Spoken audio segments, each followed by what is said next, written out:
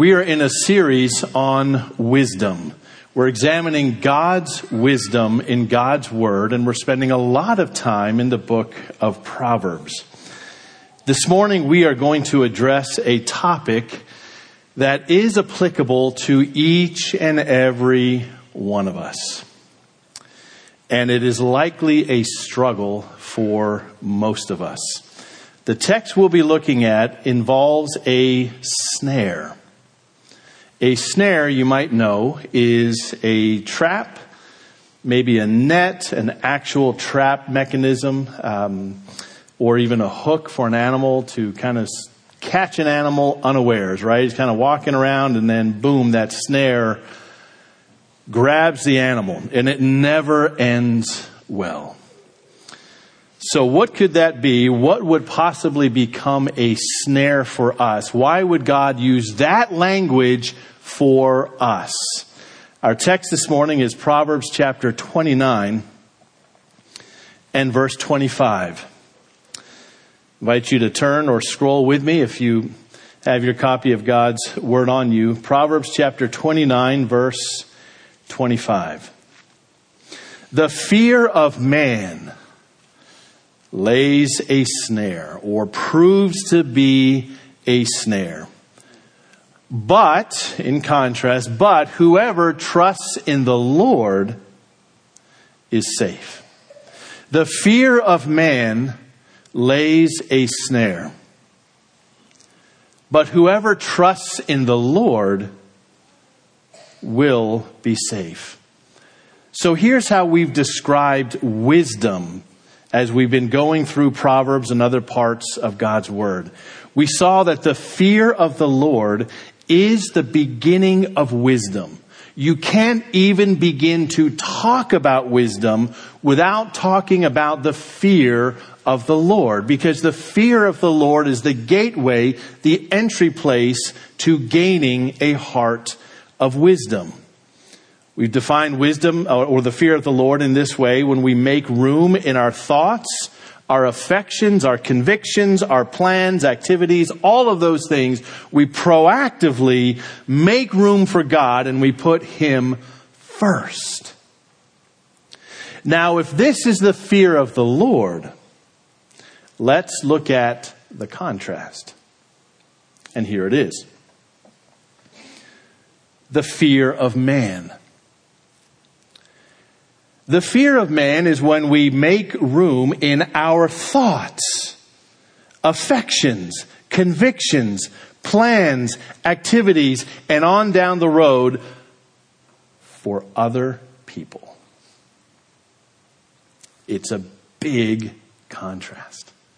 To fear the Lord is to reverence Him, to honor His truth. To fear people is exactly the opposite of that. So let's travel back to the early church, because this idea of the fear of the Lord or the fear of man, it runs right through God's Word. As the church is established in Jerusalem, Acts chapter 2, immediately, there are choices put before the followers of Christ. Are you going to honor the Lord, or are you going to honor people? Where will your reverence or respect be? You might know, as the book of Acts develops, as the church is developed, the persecution, the backlash first came against the leadership, against the apostles. Acts chapter 4 and Acts chapter 5. In fact, I invite you to turn to Acts chapter 5. Because as the persecution and the pushback would come against the apostles, in one very famous incident, Peter drops down some truth, a rather famous response that he has. When pressed about preaching the gospel and preaching Christ. Verse 29 of chapter 5. But Peter and the apostles answered, "We must obey God rather than men." We must obey God. We must give Him reverence. We must choose His way and honor Him above the opinions and the pressure that come from other people. They had great resolve, even in the midst of this persecution. Here's the price that they paid for their resolve. And when they had called in the apostles, they beat them and charged them not to speak in the name of Jesus, and they let them go. So they hauled them in, they charged them, do not speak the name of Jesus anymore, period. They roughed them up, they beat them up. So in response, the next verse, the apostles established the center of apostolic self-care and No. They left the presence of the council rejoicing that they were counted worthy to suffer dishonor for the name.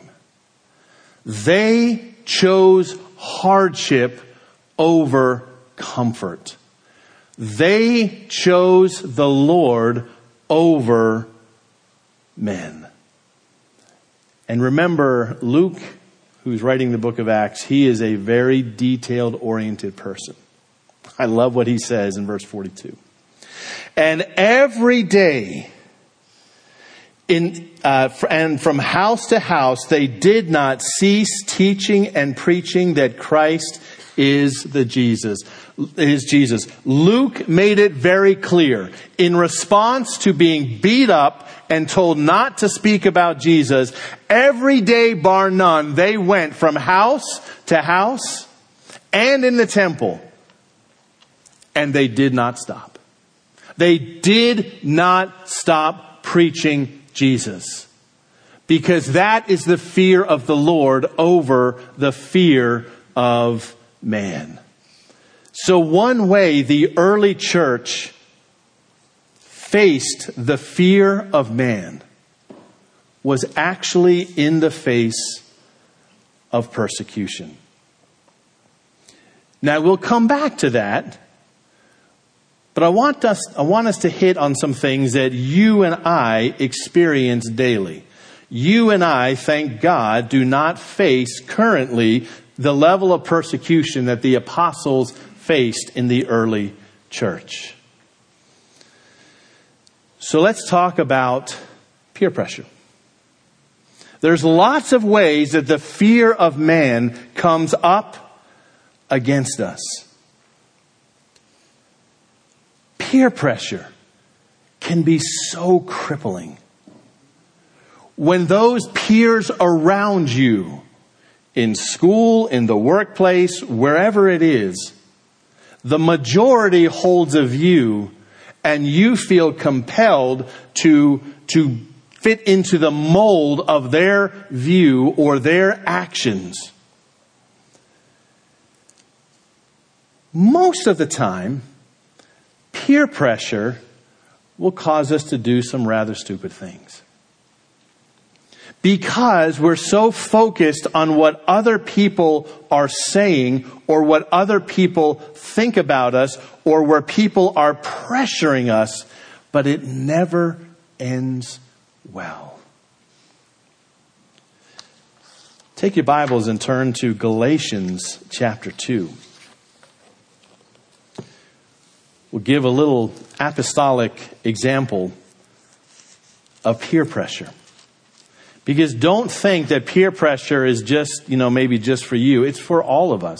We face peer pressure in different ways. So remember, the early church, Peter, suffered for the gospel. Peter took his stand. Peter chose to be roughed up rather than to bow to peer pressure. But even Peter got himself into some trouble when it came to peer pressure. Galatians chapter 2, We're just going to read this, verse 11. But when Cephas, or Peter, came to Antioch, Paul, I opposed him to his face because he stood condemned. That is, he was in the wrong. For before certain men came from James, he was eating with the Gentiles, but when they came, he drew back and separated himself, fearing the circumcision party. So the circumcision party came, this Jewish group came that opposed grace, and they started giving pressure on Peter because there's Peter, a Jew, a Jewish Christian, who is actually eating with non-Jews. Verse 13, and the rest of the Jews acted hypocritically along with him, so that even Barnabas was led astray by their hypocrisy. Even Barnabas, the son of encouragement, was disoriented by Peter's behavior because Peter was acting in response to peer pressure, to the fear of man. And so Peter did that which was wrong, which was in contrast to the gospel of grace. And when I saw that their conduct was not in step with the truth of the gospel, I said to Peter, Cephas, before them all, if you, though a Jew, live like a Gentile and not like a Jew, how can you force the Gentiles to live like Jews? My point simply is this. Here are the apostles having to deal with the crushing force of peer pressure. And I want to make it really clear when we speak about these things this morning, I'm not here to beat you over the head with my Bible.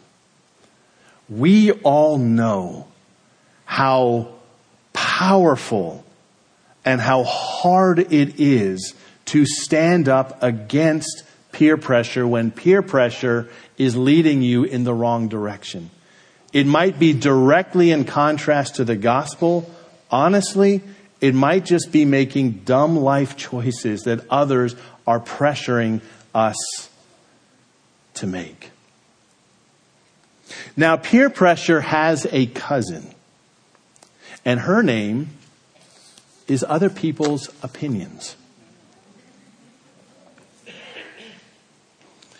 There's peer pressure in which others are actively, strongly pushing us to be a certain way, act a certain way, do certain things, conform to the mold. But then there is the power that we grant other people who hold opinions about us, about how we do things, how we live our life, choices that we make. You can probably fill in the blank for yourself with in a very specific way when people become our critics. The problem is when we allow said people with their little opinions to live rent-free up here. That's where the problem begins. We all know that there are times where other people's opinions or perspective, especially if it's given respectfully, can actually be very helpful to us. We can learn from that. But I'm not talking about that. I'm talking about the peanut gallery that's always around us. People who are sounding off on their opinions, people who don't know the whole of it, who are saying things that are very intimidating to us. Now, when we live here, when we live in the realm of other people's opinions, inevitably and without exception, there are certain things that will take place in your life. Stress, anxiety, turning things over in your mind more times than you can even keep count. Loss of sleep. You're literally losing your mind. you're losing the ability to think straight about anything. Because once those opinions take root, once we give them, as I said, that rent up in our mind, we begin to think about it and we obsess about them, because it might be that the reason why we care about their opinion is because, well, they're someone we want to be like, or we want to be liked by them, or we want to be known by them. So their opinion holds some sway in the way that we think. But saints, God's word says it's a snare.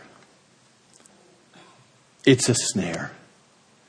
It will never end well for us. It will never be well for us, because they will steal our joy. They will steal our resolve. They will fill us with anxiety and fear and concern. And saints, the Bible says there's a better way. Before we look at that, I think it would be good for a moment to just take a peek on what's on the other side. You see, so often we're so taken by the opinions and the words of other people that we fail to see in the moment that those people likely themselves are filled with their own insecurity. Might be operating in pride, arrogance. Believe it or not, the ones that you're intimidated by might actually be jealous of you. Greed and lust right on down the road. It's helpful if we can calibrate ourselves to step back and say, why is that person continuing to say what he or she is saying? What's behind it? Sometimes it's so hard for us to see that in the moment, but let's take it a step further, particularly when this is an unbeliever. All of the things I just mentioned, and also what the Bible says, a foolish heart. Notice the gospel contract, Romans chapter 1. Romans chapter 1, beginning in verse 21. For although they knew God, they neither glorified him as God, nor gave thanks to him. But, in contrast, their thinking became futile, and their foolish hearts were darkened. Do you see the contrast? They did not glorify God, nor did they have a heart of gratitude for all that God has blessed them with. But in contrast, biblically speaking, their foolish hearts became even more darkened. Why am I pointing this out? These are not the guys that we want to be listening to. These are not the people that we want to allow to speak into our life. These are not the people that we want to influence us, because it's not coming from a good place. And here's our series contrast. They claimed to be wise, but they became fools. That's a contrast. We see it all the time. People setting up shop, telling the world why they have it all figured out and why everyone should listen to them. And then they do that personally with you and with me. They set themselves up and they claim to be wise, but in fact, they're fools. And that's why the Bible says to give heed to that, to allow that influence in our life will become a snare. It will not be well for us. Now, thank God, the Bible does not just say, stop doing that. Because we all know how hard it is. We've all been there. We know how difficult it is to navigate through and to deal with people who are speaking out against us, who are offering advice, or who are pulling and tugging at our heartstrings while no one else is watching. And they very well might be targeting, knowingly or unknowingly, our insecurities, our weaknesses. So I'd like to give you an antidote to this. And I'll begin in this place. So 2020, things were shut down, as we all know. At the time, all 8 of us were living in our home. So what that meant was that the Wi-Fi was having a really hard time catching up with everyone all throughout the day. Colin does not have an office or a private room in our home. So I chose the laundry room because that was the one place where I could have little Zoom meetings, all of that, and I could shut the door and I could have some degree of quiet. And I say that because I remember exactly where I was when this happened. I invite you to take your Bibles and turn, if you're still in Galatians, to the left to 1 Corinthians chapter 3. Tuesday mornings, there's a men's Bible study. Everyone's invited. We meet in person right in the small sanctuary across there. Tuesday morning, 6:30 a.m. Also, people chime in on Zoom as well. So this is like May, I think. We're going through 1 Corinthians. We just go verse by verse, take a couple verses each Tuesday. But something struck me. You know, there's benefit to learning God's Word, to understanding the details of God's Word.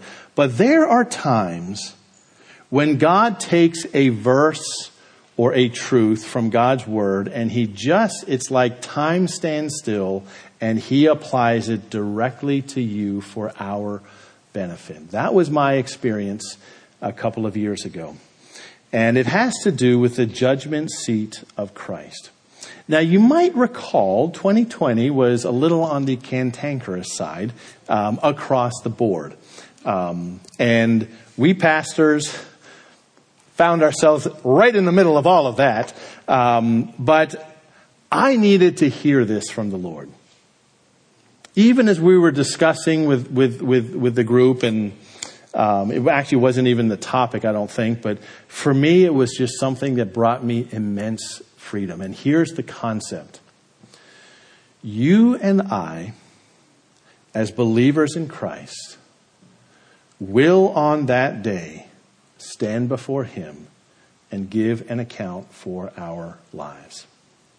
The question is not where we will go, because that was settled at the cross.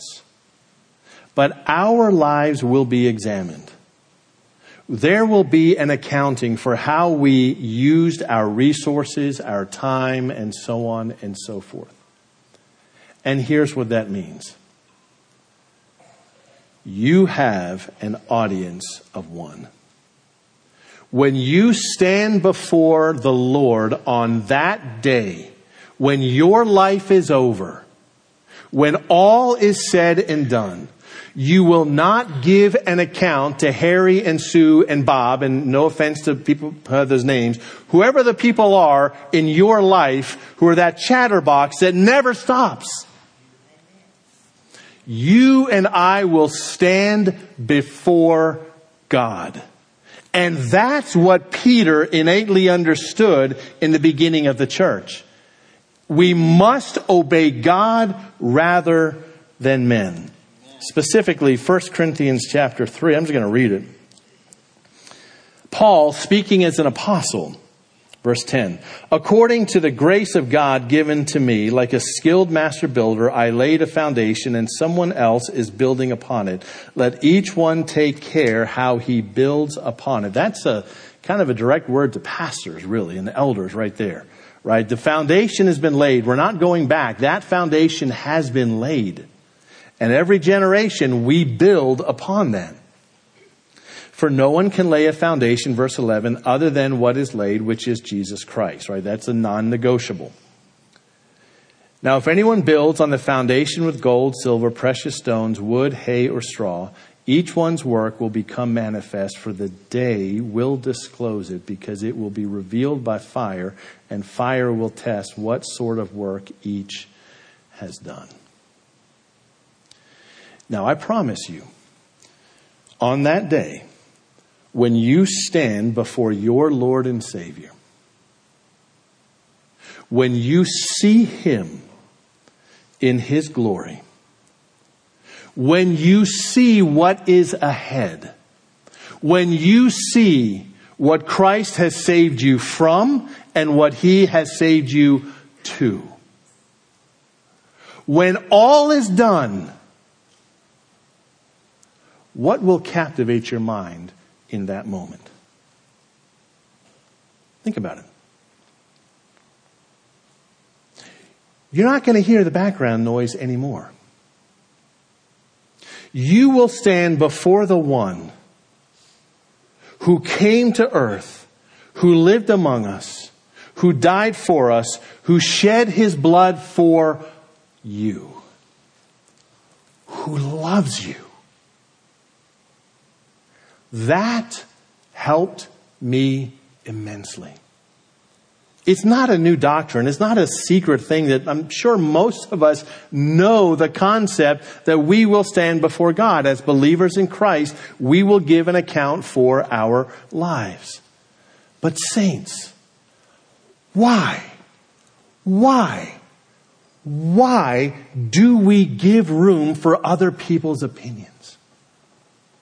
The Bible says the fear of man, it is a snare. So let's turn to Jesus' own words. Matthew chapter 10, verse 28. Let's take that concept and make it very stark for us.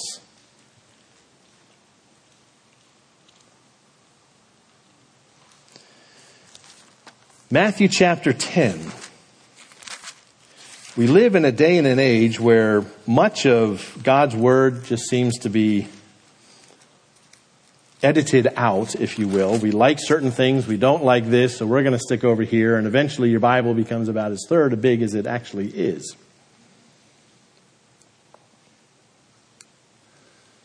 Verse 28. Do not fear those who kill the body, but cannot kill the soul. Rather fear Him who can destroy both soul and body in hell. Let that sink in for a moment.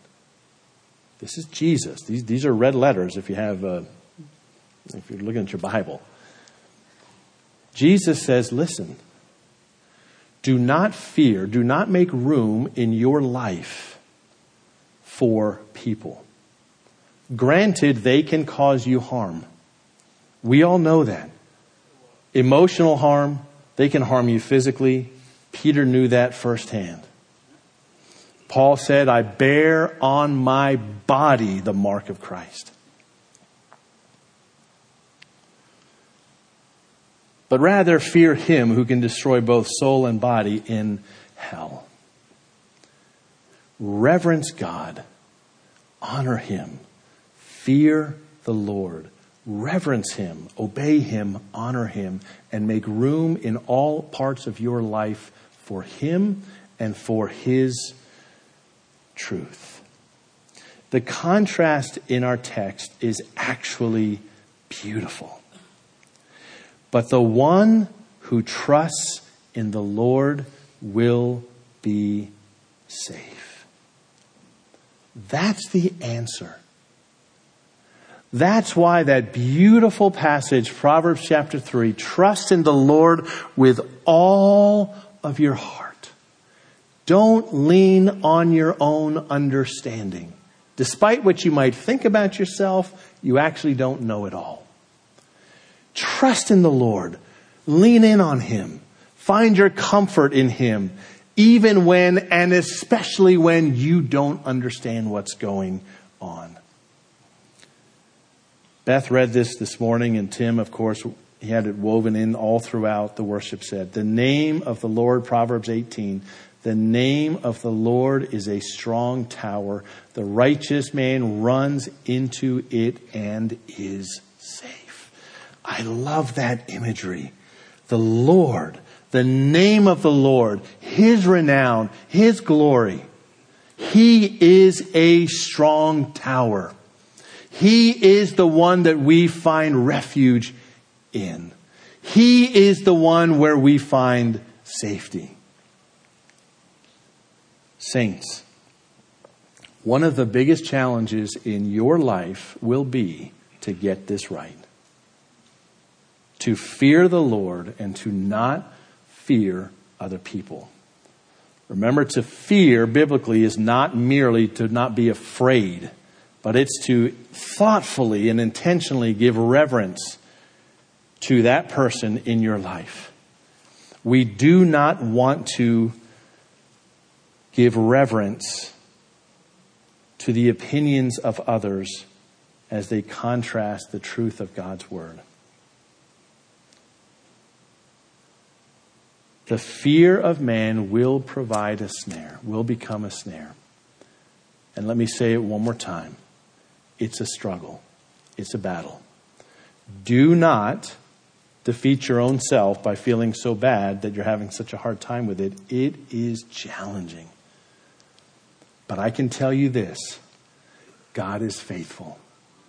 As you turn to Him, as you entrust yourself to Him, as you trust Him in all of these challenges that we inevitably face, I promise you, God is faithful. Run to Him. Choose, resolve to put your confidence and your trust in Him. So let's look at one more example from the early church, Acts chapter 4. We've talked about persecution. We've talked about persecution, other people's opinions, and peer pressure. So I want to circle back to persecution, because we can learn so much from the saints of old as they faced affliction squarely for their testimony. If you know my own story, the saints in the old Soviet Union played such a vital part in my own spiritual formation when I was in middle school and high school and reading about people actually living at the same time who were facing persecution and who did so joyfully, who did so with resolve, who suffered great loss.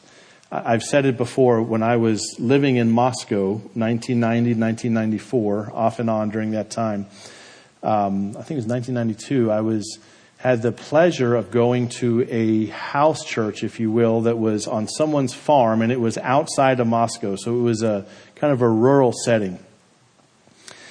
And long story short, the pastor of that church had been imprisoned in the old Soviet Union, had been in prison for 9 out of 14 years. 9 out of 14 years he was in prison for his faith, for refusing to back down. And during that time, he had a little barn or something. They knocked his barn down twice. That's where they met for worship. They knocked that down twice. I'm just going to be honest with you. As a dad, he missed 9 years of his kids' lives. But you know, when I met him, I don't think I've seen anyone smile, like the glow as he talked. And I asked him to recount it just a little bit. He had lots of gold teeth, right? So it's almost like shiny, right? He was recounting, and here I'll just summarize it for you. The honor that my family had of suffering for Christ. Now, let's be honest. If dad is taken out of the picture for 9 years, there's mom. And then there are kids growing up without their dad, so on and so forth. But my point is, I'm trying to remember how I even connected this. The point is, how people view persecution, how they respond to it, is inspiring for us. So Acts chapter 4. We're going to look at one more little example. As I said, as you read through the book of Acts, the first 5 chapters or so is where persecution begins, and it's always pointed at the apostles, right? They're the ones who are getting the pushback. So this is what I really like. It's the same narrative, right? They're out there preaching. They're talking about Christ. They can't stop talking about Christ. People get riled up. The authorities call them in. The religious leaders. It's the same kind of narrative, and it just repeats itself all throughout the book of Acts. And it's raining. And look at verse 18. So they called them, the apostles, and charged them not to speak or teach at all in the name of Jesus. That was their charge. Do not say a word about Jesus anymore. Next verse. But Peter and John answered them, whether it is right in the sight of God to listen to you rather than to God, you must judge, for we cannot but speak of what we have seen and heard. Peter puts it right back to them. Remember, this is the guy that was scared out of his skin by a little girl just not long ago, right? Peter now is filled with the Holy Spirit. He puts it right back to them. He says, no, y'all judge what I should do here. But there's something I want you to see. We cannot but speak of what we have seen and heard. And when they had further threatened them, so the threats kept on coming, they let them go, finding no way to punish them, because the people, for all, were praising God for what had happened. Do you see the undercurrent to this? Good things were happening. People were getting saved. Their eyes were being opened. Joy was beginning to set in. And Peter, kind of the ringleader, is like, yeah, sorry. I can't stop talking about this. It wasn't just that he had inner resolve to do the right thing. It was so awesome to be a mouthpiece for the gospel. He said, I can't stop. So I take you back to last week. Remember we said, be like Collins. Here's what I want to pull out.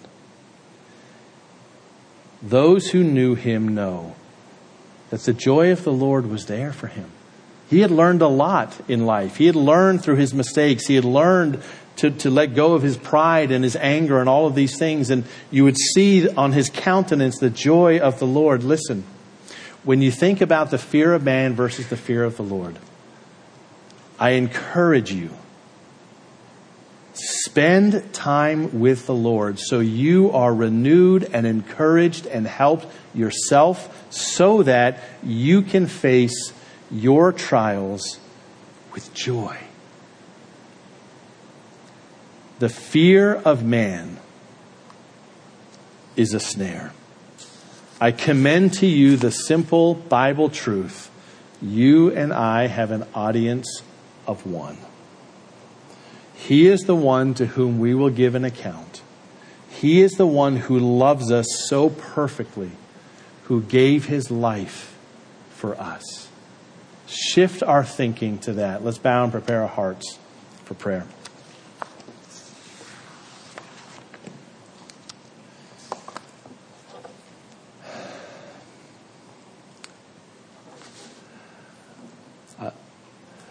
This morning we've touched on a topic that is surely one that is a struggle for most of us.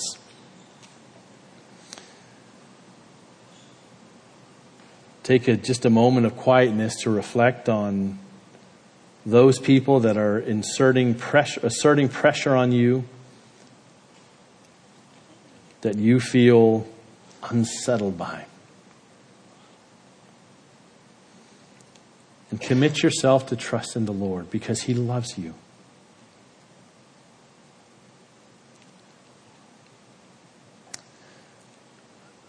Oh Lord, this morning, we know that the opinions of others and the pull of the world, the draw that other people have, the space that we give other people in our own mind and thinking, it can be crippling. I pray that you would give us resolve and courage to reverence you more than we do any of that. Remind us over and over again that we will stand before you to give an account for our lives. And I do not want to be caught with my hands in my pocket on that day. Pray that we would, each and every one of us, be deeply encouraged by that our judge is the one actually who shed his blood for us. Develop within us that healthy reverence and fear of the Lord, so that we are not sidetracked by other people, but we run the race before us with joy and focus and resolve. We thank you for the good news of Jesus Christ, the gospel that we talk about. Yes, we are all sinners, and we all need a Savior. The Lord Jesus Christ is that Savior. He lived among us, never sinned, laid down his life, was crucified, buried, and rose again. And when we turn to him and put our faith and our confidence, our trust in him and in him alone, we are saved.